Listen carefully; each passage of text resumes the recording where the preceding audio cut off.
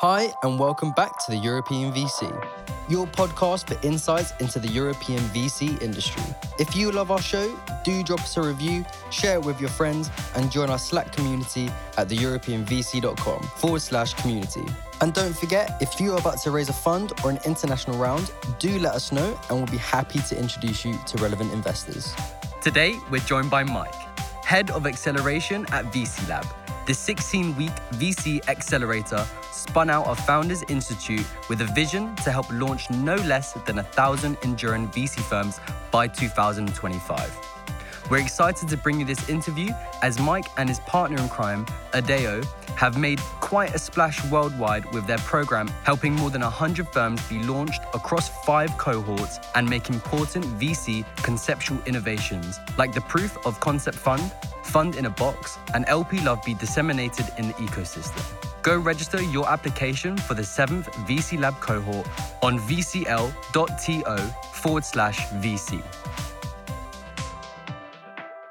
Want to be on top of who the best up-and-coming emerging VCs in Europe are, and maybe even invest with them? Register for our newsletter at theemergingvc.substack.com and be the first to get in the know.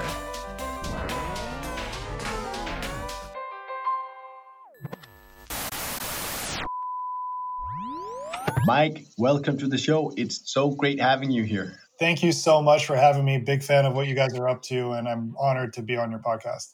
We are the ones that are honored to have you with us. I think almost any emerging manager knows about VC Lab now. It's an entity that we're often being asked about. So that's why we're bringing you on here. We're really looking forward to talk about it. So welcome to the show, Mike. All right. Thank you. Excited to be here.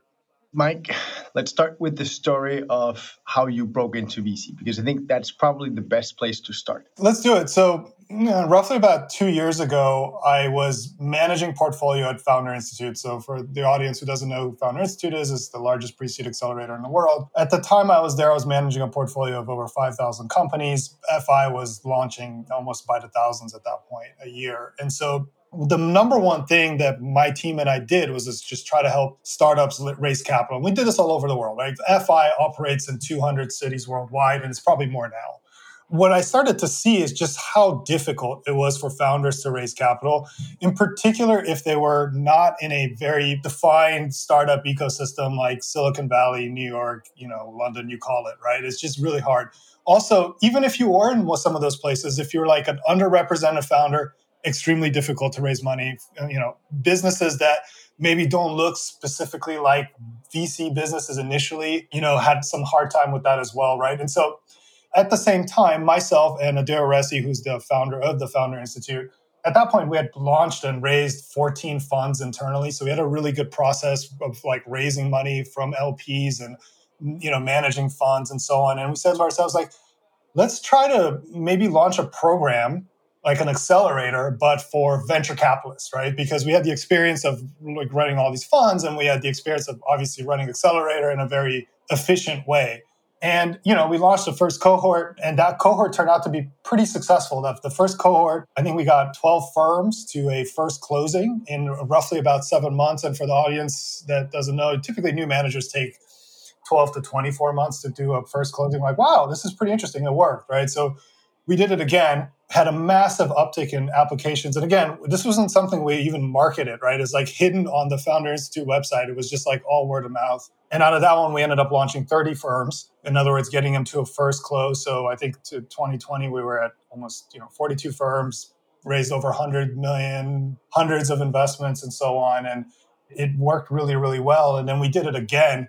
And the volume of applications in cohort 3 was absolutely insane. I think we were like 1,700 applications or something. And this thing is totally hidden. Like we didn't even have a website, guys, just, 3 or 4 months ago, right? And the quality of the people that were applying was as good as the people that were closing in the previous cohort. So that's when we made a decision to basically spin out VC Lab into its own company, its own entity, because, new managers require different types of help, different types of advice and things like that than a founder would. So it's just a very different business than Founder Institute.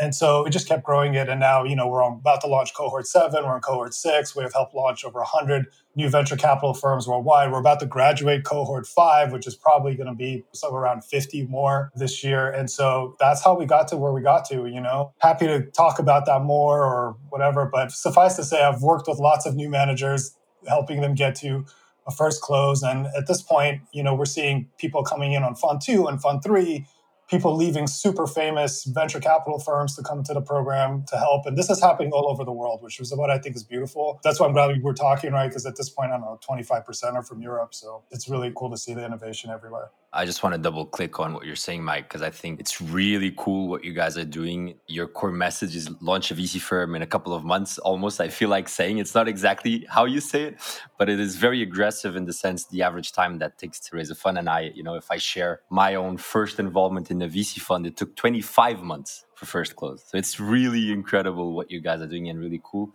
But before we deep dive into the program itself and VC Lab, I can't help but ask you, you are based in the US in the epicenter of venture, and we are all about Europe. So I have to ask, when you look around, what excites you in the venture industry, generally speaking, and particularly about Europe? What would you say is particularly exciting about this little corner of the world? Well, it's not a little corner anymore. And that's what's the most exciting thing. I mean, I think what's happening is that innovation is happening everywhere. I think culturally, you're seeing some pretty big shifts. And I was seeing that even when I was at FI, where of the types of people that are starting companies. So you're seeing just companies, bigger acceptance as being an entrepreneur as a career path. And as a result, bigger acceptance as a VC. But also just the type of funds that are coming out of Europe are super interesting. So a lot of ESG, a lot of impact, an enormous amount of the funds that graduate that have ESG and impact as a core goal comes from that. And, there's this really beautiful alignment around the GP who has this mission to basically decarbonize the world or whatever it may be. The LPs also having this mission and wanting to go fund those types of folks and also having the resources, and also the founders, right? Wanting to do things like this in Europe, which is just really, really incredible. Seeing that. I'm seeing an incredible amount of fintech related innovation as well coming from Europe. That's also really, really fascinating as well. And there's also some pretty interesting things with regards to diversity and things like that is exciting. But overall, the data is also starting to show a little bit that the returns, right, that we're seeing from European VCs is every bit on par, if not greater, than many places in the world, right? Because entrepreneurs have to be scrappier, valuations a little bit lower. All these things kind of play a role. As long as you can get through some of the regulatory hurdles, both on the founder and the GP side, obviously, you're in a really good place to do well, right? So it's a very exciting place for us. We often talk about in this show, we're super European centric, as you know, but we talk about different generations of VCs, right? Yeah. The old school European kind of more private equity originated type of VC that we have here a lot still. The second generation, I feel like saying more specialized, not from that private equity background, more, I dare say, almost coming from the first tech success stories. But now I see a next gen of VC coming in, a completely different, very scrappy, very different. And I'd love to hear your thoughts as well. Do you also see this next gen of VC profiles coming in through your programs? And what are your thoughts around the impact and position they have in the industry? Maybe it's the type of folks that really are attracted to VC Labs. So maybe my vision of this is colored somewhat by it, but they're all very mission driven. They're attacking this almost like entrepreneurs, right? Like you said, very scrappy, bootstrap, right? And adding value to founders that an entrepreneur need versus the more financier, banker type, which was the more common, let's call it, type of VC before. And so as a result, they're making these bets that could potentially get bigger, and they're a little bit more less risk averse because of that. That's also really fascinating to see. And they're very, very focused. The theses are very focused. Now, you could argue that, well, that's because the accelerator does that because, that's also a big part of our core value add too. But when you have a very focused thesis, what happens, right? Well, it's that perfect triangle that I discussed earlier, right? It's you got the perfect GP meets the perfect thesis, meets the perfect LP, and then magic happens. You're converting 1 in 5 or 1 in 3 LPs into your fund. You're getting the best founders that are specifically focused on this very core thesis, and you basically get into deals that you probably couldn't get into before and things like that, and you're beating all the other guys into it or the other ladies into it, right? And it's just really cool to see. So that's kind of the next gen GP that we're seeing in Europe right now. And a lot of these folks are breaking off on their own and just starting new firms, which is exciting. There's this trend that we like to talk about because there's very differing opinions. We actually recently just launched our first LP roundtable episode. So we have different LPs and we ask like different questions and their perception and whatnot. And one of our favorite topics is like solo GPs. In that roundtable, we had the EIF, the most institutional investor possible, right, in Europe. We had Isomer Capital, also institutional money, but private and a bit more entrepreneurial in mindset. But we also had multiple capital who specialize in emerging. So there's a completely different worldviews there, which is super interesting. What is yours and what is VC Labs? VC Lab just empowers the market from the bottoms up. 66% of alumni at this point are solo GPs, right? And that's okay. Look, let's call it the perfect. There's two perfect styles of teams, right? There's the team that has known each other for an incredibly long period of time. You've worked together for 5-10 years and under very stressful situations. And you said to yourself, wow, we're such a good team. We want to go ahead and start a firm, which means we're going to be doing this for like the next 15 to 20 years of our lives, working on this together. And let's go ahead and make this happen, which is part of the reason why we ask people to ask their co-GPs to all apply into the program, because the program stresses the team together. And oftentimes a lot of those GPs come down to maybe move down to venture partner or maybe take a different role in the fund because they're like, I don't know if I want to do this long term, right? Or sometimes they just withdraw because they're like, I don't know if I want to do this for a long time, right? And so like if you know each other really well and you can build a strong team with that, that's great. Otherwise, solo is a better way to go because you can control that.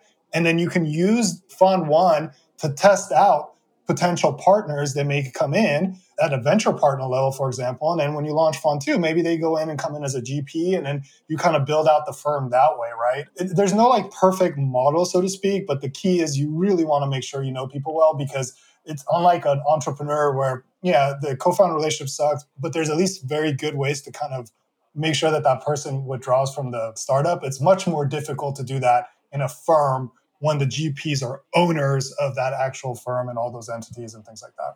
Mike, I think we should go to it's almost an infomercial, this episode, in the sense that now we're on our way into a really deep dive on what is VC Lab and why are you doing it as you are and what exactly are you doing and all these things. I think that it fits perfectly because we have so many in our audience who are emerging managers, so it serves everyone perfectly that we dive deep. And full disclosure here, David and I have participated, I think, for 10 weeks or so, 8 weeks or so in one of the cohorts and enjoyed it a lot. So we can also bring in our own experience there. It was cool to see from the inside. We might bring up some internal experiences as well. That's going to be fun.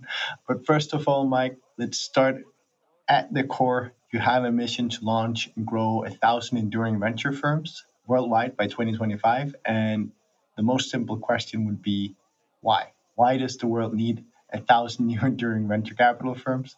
And why is that the mission you guys are on? The world is pretty broken, right? There's a lot of issues in the world right now that need to be solved. And the vast majority of the biggest problems that humanity is facing are going to be solved primarily by venture-backed companies, right? There would be no Moderna, right, without venture capital, and no Tesla without venture capital. We feel that those types of businesses have the potential to make a massive impact in the world, and it needs to be all over the world, right? It can't just be like in Silicon Valley or in the United States or whatever, pick your favorite startup ecosystem, right? There's a lot of places that need help. And if you can impact that by basically helping launch a whole new breed of ethical, amazing, next gen, venture capitalists that can basically kind of power a lot of this innovation, and they're doing this for mission-driven reasons, then we believe that that impact on the world is going to be very, very large. And we're going to start to see a lot of these things that we've been talking about for ages that need to be solved, get solved, right, by venture-backed startups, right? But you need risk capital to allow these super ambitious entrepreneurs to do that. And that needs to be everywhere, right? And that's why we believe that we want to go out and launch as many new VCs as we can all over the world so that we can power the future of innovation, so to speak. I absolutely agree. I love your ethos and mission at VC Lab. I couldn't agree more that the world is in problems. We have a lot of trouble that needs to be solved by innovation. And the people who have been sitting on the money pile for too many years haven't exactly been the right breed. So I absolutely love the empowerment of the special breed of managers that you guys, as well as we, are helping. So I love that. But Mike, let's dive more into the practical side of what is VC Lab? Is it 8 weeks? Is it 12 weeks? Is it all about pitch training, or is it all about portfolio simulation and so on? Let us know. So the VC Lab Accelerator is a 16-week program, and it's a combination of weekly deliverables. We call them sprints. Taking a step back, this isn't like a learning program. This isn't about learning about VC. This is about doing. So it's like, talk to this number of limited partners, improve your deck this way. It's very like direct style of things that you need to do. And that's like a weekly sprint. In addition to that, we do office hours. We do regular sessions twice a week. And then we have this incredibly vibrant community in Slack. At this point, it's 500 plus GPs. Our Slack instance is averaging over 600 plus messages a day at this point, where the community is just like helping each other out for various things, whether it's specific to the fund or specific to other things in regards to running a business. And there's a singular goal to the program, is to get to a first closing. If you're not on track to get to a first closing, that's okay. It just means that a lot of the future deliverables will not be applicable to you moving forward. So we'll ask you to withdraw and then have you reapply into a future program. And that happens all the time. And we get some really incredible people coming in on their second try and then closing the fund, right? But just to give you an example, right? If your thesis is not absolutely awesome, it doesn't make sense for you to build a deck, because all a deck is essentially an extension of the thesis. And then you're going to have to redo the thesis and then redo the deck later. So it's kind of a waste of time. So we spent a good amount of time in the first 4 weeks making sure that the thesis is really, really good. Then you're going to start using that thesis. You're going to pitch limited partners, talk to people about your thesis. And based on how limited partners react to that thesis, you can make improvements to that. Then when it's in a good baseline, then it's time to go out and build a deck, pitch more limited partners, right? And then start gathering and getting commitments and closing a fund. Right. And so the reason this works is because we're essentially packaging all the information that you need to basically launch a fund. And, we do so in a sequential way so that you can do things in order so that you can maximize the return on investment per unit of time spent fundraising. So let's use the thesis example as what I think is probably the main thing that anyone considering joining an accelerator program for a GP would be, which is, I'm super senior. I've done this for years. And here you are telling me to spend 4 weeks on my thesis. Come on, who the hell are you? Right? That is how many people think about themselves. And then you show up to your program and then you realize that Deo is probably the most provocative guy you'll ever meet. And Mike seems like a nice guy, but he's not telling Deo to shut up and be nice to people. So how do you think about structuring a program for emerging managers, all the way from having people in the beginning who do need a lot of work with their thesis, and then others who have nailed their thesis? I'm super curious to hear. Well, look, the thesis is working really well when 1 in 3 limited partners tell you, I'm in, based on that one sentence that you've done. If you haven't gotten it to that point, then the return on investment per unit of time spent fundraising moving forward is going to just be bad. You're going to get 1 in 50 yeses or 1 in 55 yeses, whatever the number is, right? And so it's really important to do that. But the thesis, the way you think about your portfolio, the way you think about everything else, it's all related. It's not like it's just 4 weeks of you just spending the time on thesis. There's actually 1 week dedicated to that, but you're iterating it and improving it by pitching limited partners and just making sure you get it really good. And if your thesis is awesome from the beginning, that's okay too. Then, you can just say done, right? That you've actually done this well. And, we'll be able to see if that's the case when we do the review, and then we'll go from there. We don't really get pushback from experienced people. As a matter of fact, experienced people, they love this stuff more than most, and they're throwing themselves at it because a lot of experienced people haven't gotten this level of coaching, right? And so we get a lot of good feedback from like Fund 3 people, even like Fund 2 people, about that. I think where frustration comes for people is mostly like when you're just trying to figure it out, right? And then you're getting feedback from all over the place and you're trying to figure out which is the feedback that you should take, right? And how to improve that. But overall, it always comes out in the wash, and eventually everyone will have a pretty decent thesis by the time they get to the first review, and then they'll go out and build out the deck. But you're pitching LPs basically starting in week 2 or 3 of the program, right? So it's not like you're just doing that. And by the way, we improve the curriculum every single time. So we rewrite it every week before the sessions. So, now we're on cohort 7. So just the results, the program is just getting better and better with every time we do it. David and I did a funny thing when we were in the program. We checked it forward. So we knew what was coming. And then we could also see the iterations that you did. And they were quite significant. So it wasn't, realizing that you had done a typo in one question and then you then you corrected that for the next one. It was actually substantial changes. So I see that those iterations are substantial. And I can also see that it is actually a program that brings managers very quickly forward. I am very much of the belief that many will get a lot out of VC Lab from joining. I'm curious to hear, you've said a couple of times 1 in 3 LPs. So for sure, and I'm sure that you also know, so 1 in 3 LPs should say, yes, I'm in. And I'm sure that what you mean is I'll actually end up investing, because that would be a good conversion rate. I'm guessing it's more, okay, that thesis is super interesting. I want to hear more. Is it on that level or is it actual conversion? Well, actually, no, we're getting people to sign commitment letters and letters of intent based on just the thesis alone without a deck.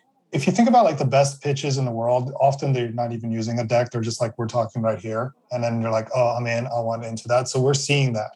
But let me just take a step back. So closing is a series of yeses. It's not just a yes, right? So the first yes is maybe getting them to sign a letter of intent. The next yes is maybe looking at the LPA. The next yes is maybe looking at your data room. The yes is, so it's just like a series of yeses, right? So what we're trying to do is just get people to the next stage. Yeah, get to the next stage. And if you can't even get to the first stage, it's just really, you need to kind of refactor some things so that you can get to the first stage a little bit more efficient.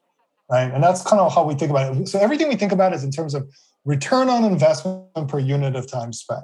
How can we basically maximize the time you're spending while building a fund, essentially, or building a firm, I should say.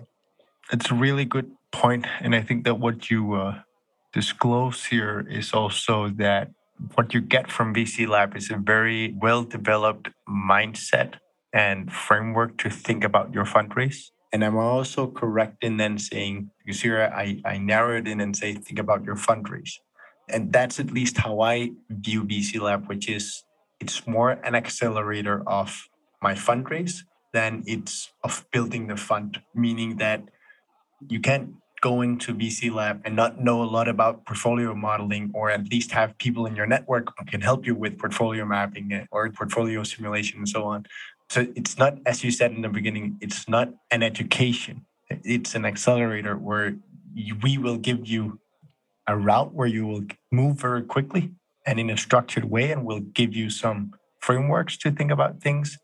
But you should also be quite well versed in VC already. Do you agree, Mike? Yeah, that's actually not correct. So you learn by doing is our philosophy of things, right? And so modeling, you learn by doing. We provide you with templates so you can build a really good model. We bring in modeling experts. We offer office hours around that, all that. It's because you just brought that up. That's the only reason I brought it up. And all these things have to come together kind of at the same time for you to perform a successful closing. So taking a step back, we're not in the business of launching funds, right? There's other programs that are better for us. We launch enduring venture capital firms. The way we are thinking about this closing and the way you're setting up your firm is how do we get you to fund 3 as quickly as possible? And the decisions you're making now, how to think about building out your team, how to think about your deals, how to think about your deal warehouse, all of that stuff kind of plays together, right? And people are looking for investments. They're warehousing deals into their fund during the program. They're, thinking through their portfolio construction and building that and iterating on that and so on. So that by the time they get to where they're closing, they're going to have all they need to be able to close, right? All the data room, everything that an LP would possibly ask. And this is why we're getting these first closes to happen very, very fast. And then subsequently, second close is happening fast as well, because again, most people have made really good investments that are going to get marked up and all this other stuff. So we can talk about that. But that's the concept here, right? Like the goal is to build enduring venture capital firms, right? That's the whole point of the program. I think that's really interesting, Mike. It's actually the first time I hear you put it that way, but I find it really interesting. And I recall that something that I really enjoyed when we, Andreas and I, were in one of your cohorts was this perspective of defining fund size, right? So of being very pragmatic about it, It's all about how much money can you mobilize in the short term, put a small multiple on that, and that's your fund size, and go and make it happen as quickly as possible, because that's your proof of concept fund, and then fund 2 will come after, and so forth. Can you put some words to it? Because I think it's interesting to share with our audience. It's like an MVP, but for a fund. So it's like an MVF or whatever, right? Like the first fund, right, is basically a way to show that you can run a firm and you can go out and make investments. And then the whole point of fund 1 is to get you to fund 2 if your goal is to build an enduring venture capital firm and you want to deploy that as quickly as possible, right? And so that's how you want to kind of like think about it, because as a new manager, you've got like a scarlet letter on you, right? It's like most LPs do not want to back new managers, even though historically new managers have overperformed. All the data shows that, and so on, because new managers have never run a business of investing professionally before, right? And so there's a lot of risk that comes with that. So LPs are like, I just don't want to really deal with that, right? So you've essentially said to yourself, like as a new manager, you're not going to get institutional money for the most part. I mean, yeah, there might be some people who might get lucky, but for the most part, you're not. Most corporates will not usually do new managers. Yes, there's some that have. Out of the hundreds that we've had, I think maybe less than a handful have gotten corporates, right, in their fund so far. And then large family offices are very unlikely to come into a new manager for all of these reasons, right? And so you want to get rid of that stigma as quickly as possible, right? And so, smaller fund size, primarily high net worth individuals that want to take a risk on you and so on, and just get to fund 2 as quickly as possible and go into fund 2 with track record. And now all of a sudden you can show kind of how the portfolio is performing for the institutionals that are in no doubt going to ask that, right? And so on. And so this is part of the problem. And this is why this industry has a big issue right now, because everybody calls everybody an emerging manager, right? It's like this big, broad term, emerging managers. But I've seen emerging managers on Fund 3. Heck, I even seen them on Fund 4. That's very different than new managers. So they're like, all these LPs are like, oh, no, I'm definitely going to do emerging managers. I definitely do emerging managers. But in reality, what they're talking about is like, people on like Fund 3 and Fund 4, right? Not like Fund 1. I think 70% or so of Europe falls within Fund 1, 2, 3. So exactly. In that sense, doing emerging in Europe is easy. So I absolutely think that this is one of the core messages that you guys have brought to Europe, which is super important, which is the concept. We've always termed it proof of concept fund, that people just need to get out there, do their first fund and prove that they can actually do that, and then get out of the grind of trying to raise for 24 months. Because I remember the emerging managers that I've been helping over my time, they've always been 2 or 3 teams, very senior, looked at what they used to make, and then they said, okay, fund size, anything below, really squeezing it here, 30 million euros. Otherwise, we won't do it. It's not worth it. And what I've come to say to managers when I meet them and they say that, I say, it's kind of like calling up the BBC saying, I'd like you to pay my train ticket in for the X Factor program because I think I want to audition. It's just not going to happen, right? You need to show that you want to do this. You can get there just as fast, honestly, by doing a family of funds, right? Like maybe the first fund is going to be 10 million euro or 15 million euro. The second fund now it's 20. And then the third fund is 30 to 50, right? And you've done that in like a 3.5, 4-year period. And, to raise a 30 million euro fund or more, that could take up to 3 years, right? And so it's sometimes longer and you might not even raise it. And if you don't raise it, unless your portfolio does incredibly well, right? Like unless you're Chris Sacca, right? Like the famous story of Chris Sacca, right? Trying to get a 10 million fund, got 8.5. But yeah, he got 300x on that. So of course you got the fund 2. Most managers that can't subscribe their fund, right, really struggle in fund 2 and fund 3, right? So build a target that you can get to and then oversubscribe. Hey, if you have more demand, right? Like raise whatever you can and fine. It's up to you, right? But keep the fund sizes small. And you're right. In the first 4 weeks of the program, back to kind of what you were talking about, this is a huge part of what we spend a lot of time on, in particular with European GPs for some reason, where, they're like, well, I'm talking to IMF or whatever, like, I think I can do it, blah, blah, blah. It's like, it's probably not going to happen. So whenever we see 100 million euro funds and things like that, we're like, bring it down, bring it down, bring it down. No, but it's actually funny what you say, because that's the issue that I think that we have in Europe, which is that so much of the capital comes from the EIF or national equivalents. And they have their views on fund size. And that forces managers to go to 30, 50 million euros also as their first fund, because otherwise they can't get that money. And the national ecosystem looks to that big player to be the ones who jump first. Then you're just in that catch 22. So I think that there's a lot of LP education to be done as well in Europe. Yeah, and we're working on that. But I would say also, I super respect that point of view. And I actually think that our strategy works together with that strategy just as fine, right? It's just that it's going to be fund 2 or fund 3. And then if fund 2 could be a year and a half, right? When you deployed 70% of it, year and a half, your probability of getting that type of capital after you've deployed some of it and you've got some markups and it's looking really good is so much higher. Yeah. Right. And so if you can just get the first part with high net worth individuals, and there's more and more high net worth individuals in Europe. That's another thing I'm seeing right now. We're seeing a lot more successful founders. We're seeing a lot more successful founders with liquidity that are really, really good LPs that get the stuff. There's venture has overperformed compared to any other asset class over the last 3 years. So people are like starting to move more money into venture because, again, you're essentially financing the future, which is a pretty good bet, right? And so, you're just seeing a bigger activity of that. But yeah, we're working on that too, right? We're working a lot on LP education and things like that too. We've been dropping, Andreas and I, our perspective of the program. As we said, we've participated. We didn't go all the way through.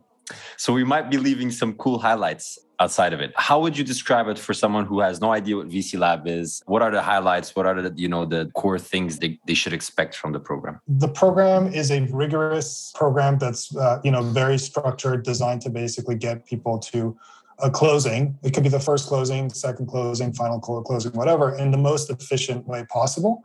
And we basically flank you with a bunch of mentors. We flank you with an amazing community that can help get you there. We help lead the charge on a lot of different things. Like, for example, we launched this Cornerstone LPA, which brings down the typical LPA, which is like 150 pages to 30 pages that anybody could read with all the terms in the front pages as well, increasing the velocity because now LPs no longer need lawyers and things like that. So, and then now we're like putting that in various different domiciles. We launched Canada. We're working on Netherlands right now. So things like that so that you can have that. And then on top of that, we're ramping up and have been all of our like alumni stuff. So we're doing like a lot of events, bringing together the successful people. Because now, the cohort 1, cohort 2 folks are like, kind of like the OGs that can actually help new managers, but they're also much more relatable because they're not that far ahead. Like whenever we bring in a mentor that's like on fund 6, it's like, okay, great. But like, if you're like on fund 2 or whatever, because you close the first one,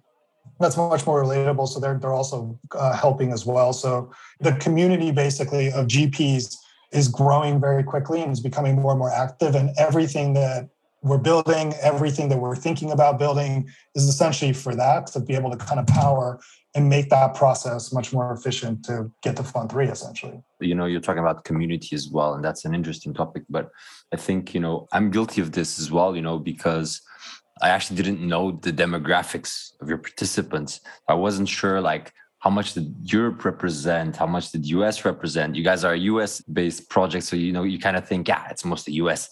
That's actually not true. So give us the correct numbers. Yeah, so over 60% are outside of North America. North America includes like Canada and stuff like that. Yeah. 25% are in Europe. Seeing a huge uptick right now in Africa. I think this cohort is almost, I want to say, 15% in Africa, which is really, really cool to see. Over 30% are female, and that's growing every single time. We're seeing a huge uptick in funds that have at least one female GP, which is something we're really happy about to see and stuff like that. So those are just some of the statistics there. But basically, like, we were global from the beginning because Founder Institute was global from the beginning, right? And so that's how we were approaching VC as well.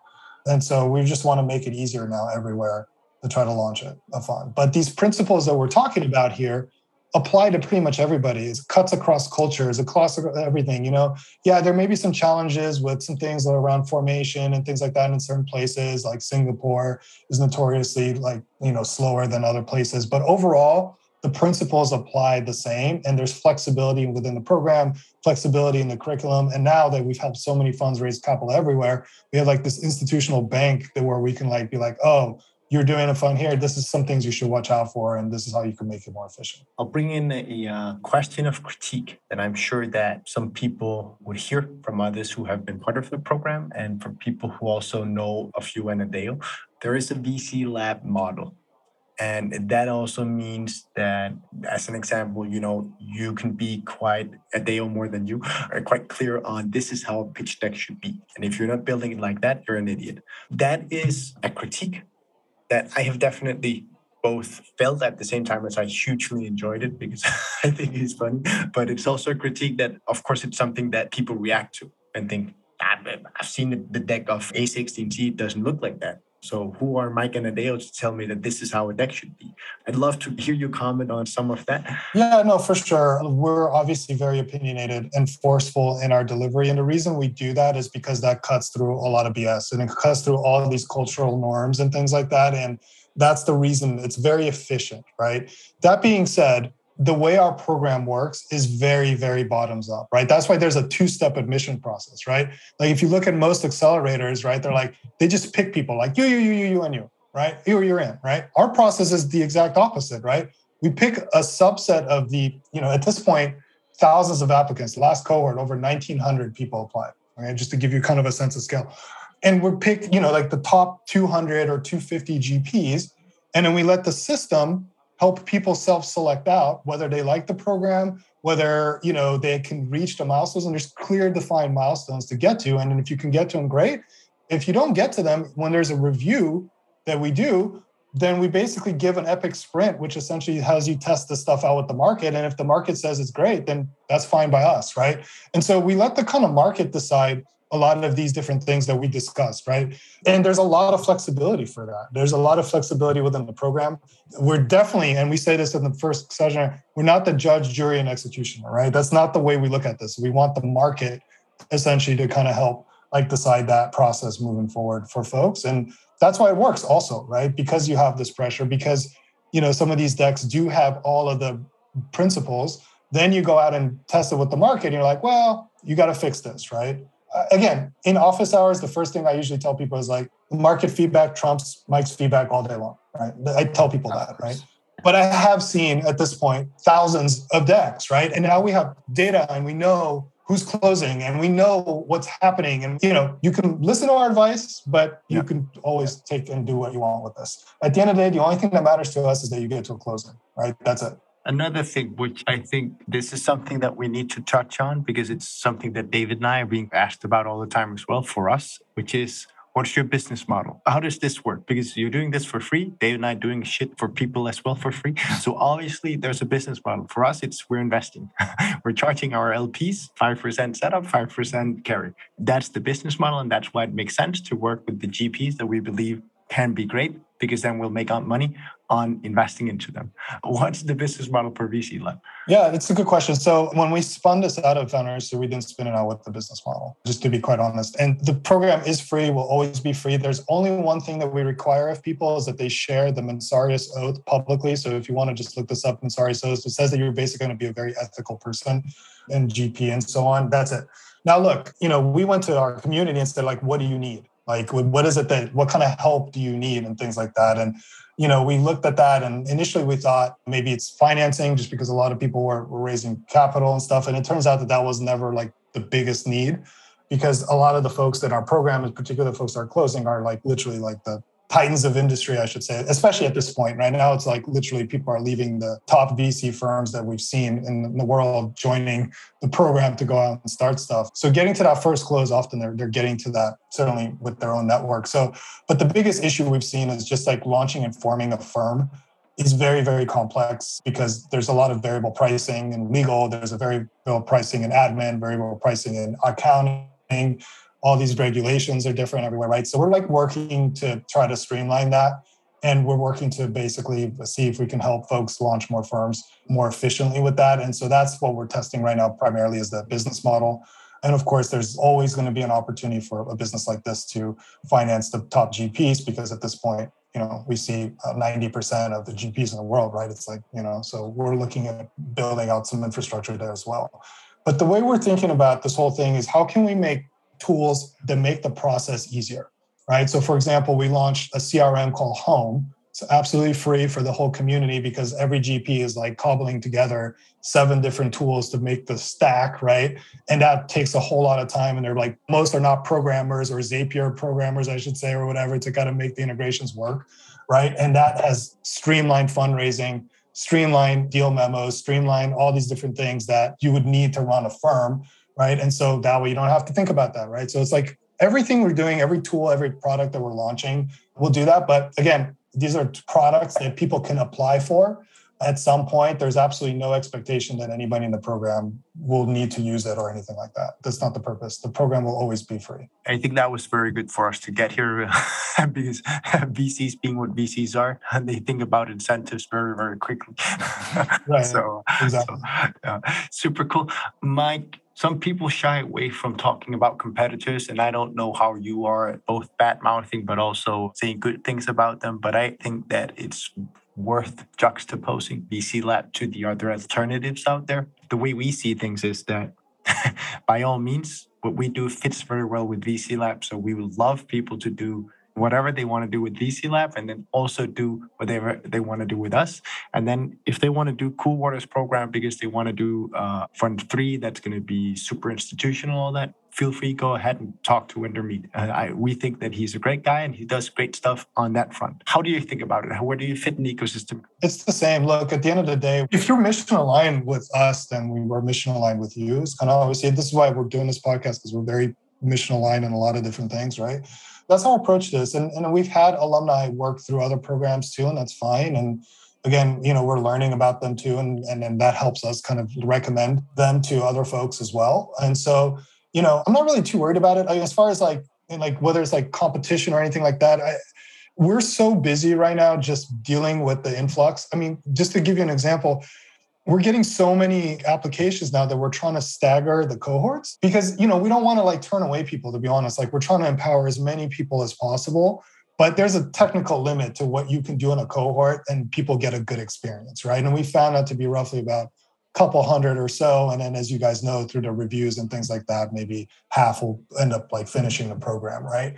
Because we have so much demand, we're like actually staggering them together, right? And so like one will end and we'll start another one right in the middle of that and things like that. And so that way we can allow more people. So as far as like kind of like scale and what we're operating at, it's just, we're so busy. I don't really worry about like anybody else kind of in the market, but I do definitely want to work with folks to see if we can kind of empower these GPs and get them out there faster because I think the world needs them, right? And so if you're listening to this podcast and you're interested in kind of partnering with us, feel free to reach out. Happy to figure out a way to try to make that happen. I'd love to go to a segment which should be key takeaways. So what are the key takeaways from a VC Lab program? As I said before, what I really love is the proof of concept fund. I think that you're really hammering home an incredibly important point there that's needed to get everyone to understand. What similar key takeaways from the program? What do you have? What the program really does well is that it helps you focus on the things that matter and not waste time on the things that don't matter. So let me give you some example of things that don't matter. Talking to lawyers before you have 10 to 20% of your fund subscribed with letters of intent from LPs. Forming your fund, we have to deal with this all the time where we have to tell people to throw away literally everything they spent all this money on because they didn't have any actual commitments from LPs because God forbid they get an LP from a different jurisdiction. They're like, well, I don't want you to be in Delaware. I want you to be in, I don't know, pick a domicile. I want you to be in, whatever, right? And so like, that's the key, right? Like we basically help you do this in a very efficient way while staggering everything together. And again, we're now going into cohort 7. And so just the amount of institutional knowledge that we've been able to bring in, along with all of the alumni now that have had all of these experiences that are now mentors, right? It really has helped us actually accelerate time to first close. So, cohort 1, we were like average time to first close roughly about 7 months. And now it's trending towards 4.5 to 5 months for a lot of people, right? And so that's because of things that we're learning too. And we're adjusting it to various things that are happening in the market with regards to, whether it's geopolitical issues or whatever, right? So we try to kind of help navigate through that process. Mike, let's get some stats on the table. What are the results of VC Lab so far? How many funds have reached first close? How many funds are deploying capital? Give us some numbers, whatever you can. We're over 100 at this point that have reached first close. And, we're about to graduate cohort 5 now. And so probably by the summer, we're going to get somewhere in another 40 or so, maybe 50 all over the world, depending on how things go, right? Some might have their closings delayed till the fall, but we'll see, right? And so that's what it's looking like right now. Cohort 6 is in process. So that's also shooting for a June close as well. So that might bump that number up. But I think it's pretty safe to say that this year alone, we're going to double the amount of new venture capital firms created worldwide, right? This industry has created roughly about 150 new firms a year. We're probably going to do at least that, if not more, this year alone. And it's going to be all over the world as usual. Amazing. To our listeners, when's the next cohort? Yeah, so we're starting the next cohort in June. Applications are open right now. Feel free to apply. We're doing lots of webinars and things like that. So if you have questions for us, feel free to just check it out. But yeah, govclab.com. You can learn all about it there. And guys, if you don't know VC Lab and Nadeo yet, I think you should join just for the fun of it. I'm sure that he will both make you laugh and he'll also make you feel smacked in the face for something I'm sure that you hold dear to you. He then takes and tramples all over. So I think you'll enjoy it. There's no filter, right? And that's part of the culture of the program too, right? It's like a no BS type of thing. Like we give you very, very direct feedback. And a lot of people appreciate that because they don't have to worry about it. I was like, did he mean that or did she mean that? Right? So... Yeah. But it is quite refreshing to be, especially in Europe, right? It is quite refreshing to have that no shit Sherlock, no filter, just putting things the way he sees it. And he doesn't have to be always right or always wrong. That's not the point, but just the transparency, the honesty, the directness of it. We enjoyed it a lot. I have to retell a story here because I remember you have a session where you go through people's decks and it's actually decks that you like. So it's people that have been selected for that. Then I remember Adeo starting to comment on one of them, first bashing that there's too much coloring on it, then bashing something with the thesis being not on point and stuff like that. And then I just remember this CEO, former CEO, super high up guy, I'm sure that is used to being treated with the gloves on, then starting to write in the chat and disagreeing and commenting back. And I was just sitting there laughing my ass off because Adeo wasn't stopping at all. And I think that, as David just said, it's hugely refreshing. And for anyone who has been actually out there fundraising, they should know the value of getting that rough feedback that no one will give you, because almost everyone will say, hey, look, super exciting opportunity. I'll meet you in 4 months. No, it's LP love. We talk about that in the program. It's like there's a term for it called LP love, guys. It's just like, I love you, man. I love you. You're like the best ever. And they never invest. It's super annoying. Exactly. Yeah, I think you said something very well on the program as well, which was if it's not a super fucking big yes from the LP, then it's a no. Any other variation of yes, then it's super endearing one. It's actually a no. That's why we invented this pact, right? So if you go to govclab.com, you search legal templates there's a pact, which is like a letter of intent where people have to sign.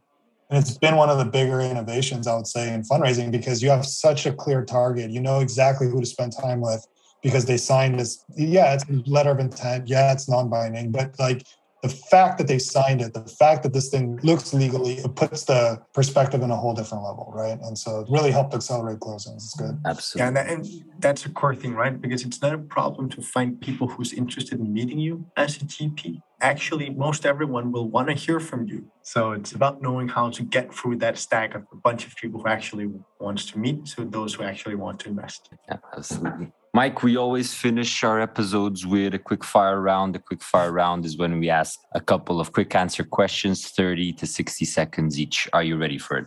Let's do it. Beautiful. First question. In venture, generally speaking, what areas excite you the most that other people around you don't feel that excited about? Clearly, the global proliferation of the venture capital is super exciting. I don't think a lot of people are like looking at that. A lot of people aren't necessarily looking at VCs in Africa or VCs in CEE or stuff like that, right? And so I think that's probably the most exciting for me at this point. Couldn't agree more. Second question, what are your top tips for European emerging VCs who are now fundraising?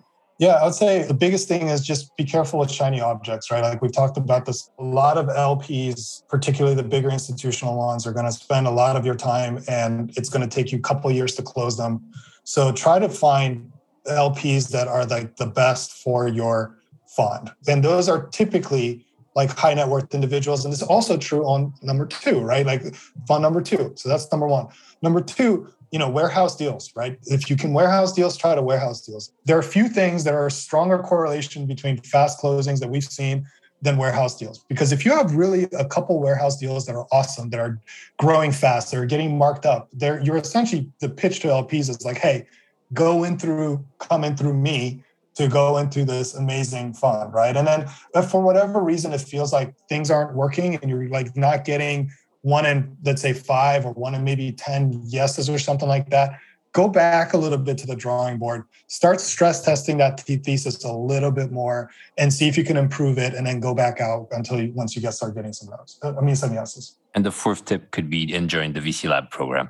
It's free and you'll go through all of what Mike said and more. I'll say it, you don't have to. 3rd and final question, Mike, which is, what can we expect in the future from you and from VC Lab? We're definitely super bullish on Europe. We think this is probably one of the biggest areas of growth and venture that's going to come up here in the next few years. So we're definitely looking to expand in Europe, expand our offerings in Europe. We think that there's a lot of opportunity to really find a domicile that makes a lot of sense for new managers. And right now, that's one of the biggest gating factors for a lot of new managers trying to raise small funds. So we're working really hard on doing that. And you'll hear a lot more announcements about that here pretty soon. Mike, thanks so much for joining us. This was a lot of fun. And it's been a while since we last spoke. So great to see you again. Yeah, it's really great to see you guys too. Thanks for doing this. And then really looking forward to kind of seeing what's next for you guys as well, because it's pretty exciting. Thanks, man. I appreciate that. Thank you for listening to this week's episode of The European VC, your podcast for insights into the European VC industry. If you love our show, do drop us a review, share it with your friends, and join our Slack community at theeuropeanvc.com/community. And don't forget, if you would like to suggest topics or guests for future episodes, join our community and help make the best pod for everything European VC. And if you are about to raise a fund or an international round, do let us know and we'll be happy to introduce you to relevant investors.